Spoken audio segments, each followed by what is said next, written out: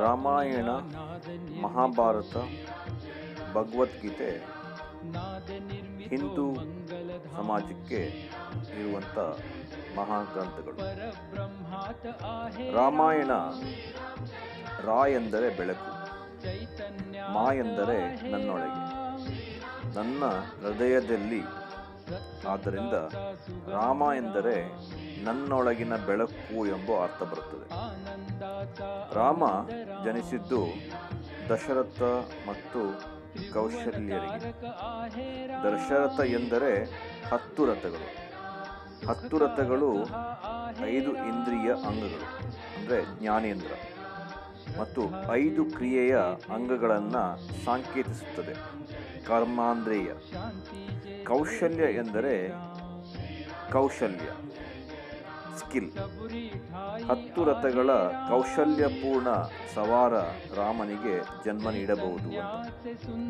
10 ರಥಗಳನ್ನು ಕೌಶಲ್ಯದಿಂದ ಬಳಸಿದಾಗ ಕಾಂತಿಯೊಳಗೆ ಜನಿಸುತ್ತದೆ. ರಾಮ ಜನಿಸಿದ್ದು ಅಯೋಧ್ಯೆಯಲ್ಲಿ. ಅಯೋಧ್ಯೆ ಎಂದರೆ ಯಾವುದೇ ಯುದ್ಧ ನಡೆಯದಂಥ ಸ್ಥಳ. ನಮ್ಮ ಮನಸ್ಸಿನಲ್ಲಿ ಯಾವುದೇ ಸಂಘರ್ಷವಿಲ್ಲದಿದ್ದಾಗ ನಂತರ ಶಾಂತಿ ಆಗುತ್ತದೆ.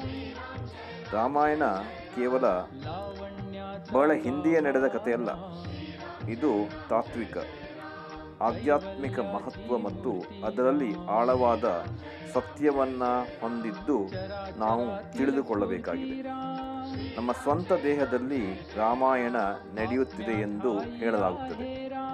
ನಮ್ಮ ಆತ್ಮ ರಾಮ, ನಮ್ಮ ಮನಸ್ಸು ಸೀತಾ, ನಮ್ಮ ಉಸಿರು ಅಥವಾ ಜೀವಶಕ್ತಿ ಪ್ರಾಣ ಹನುಮ, ನಮ್ಮ ಜಾಗೃತಿ ಲಕ್ಷ್ಮಣ ಮತ್ತು ನಮ್ಮ ಅಹಂ ರಾವಣ. ಮನಸ್ಸು ಸೀತಾ, ಅಹಂ ರಾವಣ.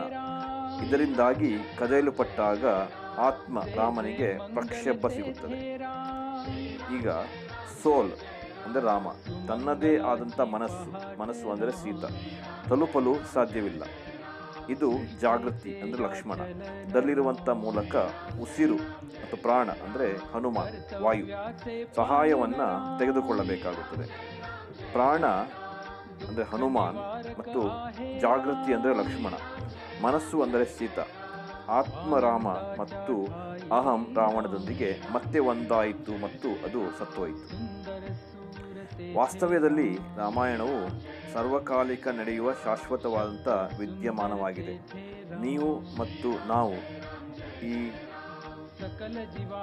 ರಾಮಾಯಣವನ್ನು ಸಂಪೂರ್ಣವಾಗಿ ಓದಿ ರಾಮನವಮಿಯನ್ನು ಅರ್ಥ ಮಾಡಿಕೊಂಡು ರಾಮನವಮಿಯನ್ನು ಅತ್ಯಂತ ವಿಜೃಂಭಣೆಯಿಂದ ನಡೆಸಿದಾಗ ರಾಮನಿಗೆ ಪ್ರಿಯ ಆಗುವುದರಲ್ಲಿ ಯಾವುದೇ ಸಂಶಯ ಇಲ್ಲ.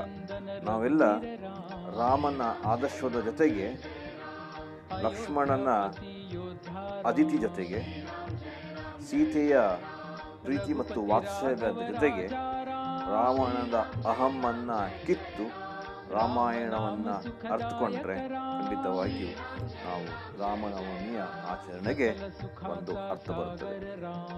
ಏನಂತೀರಿ?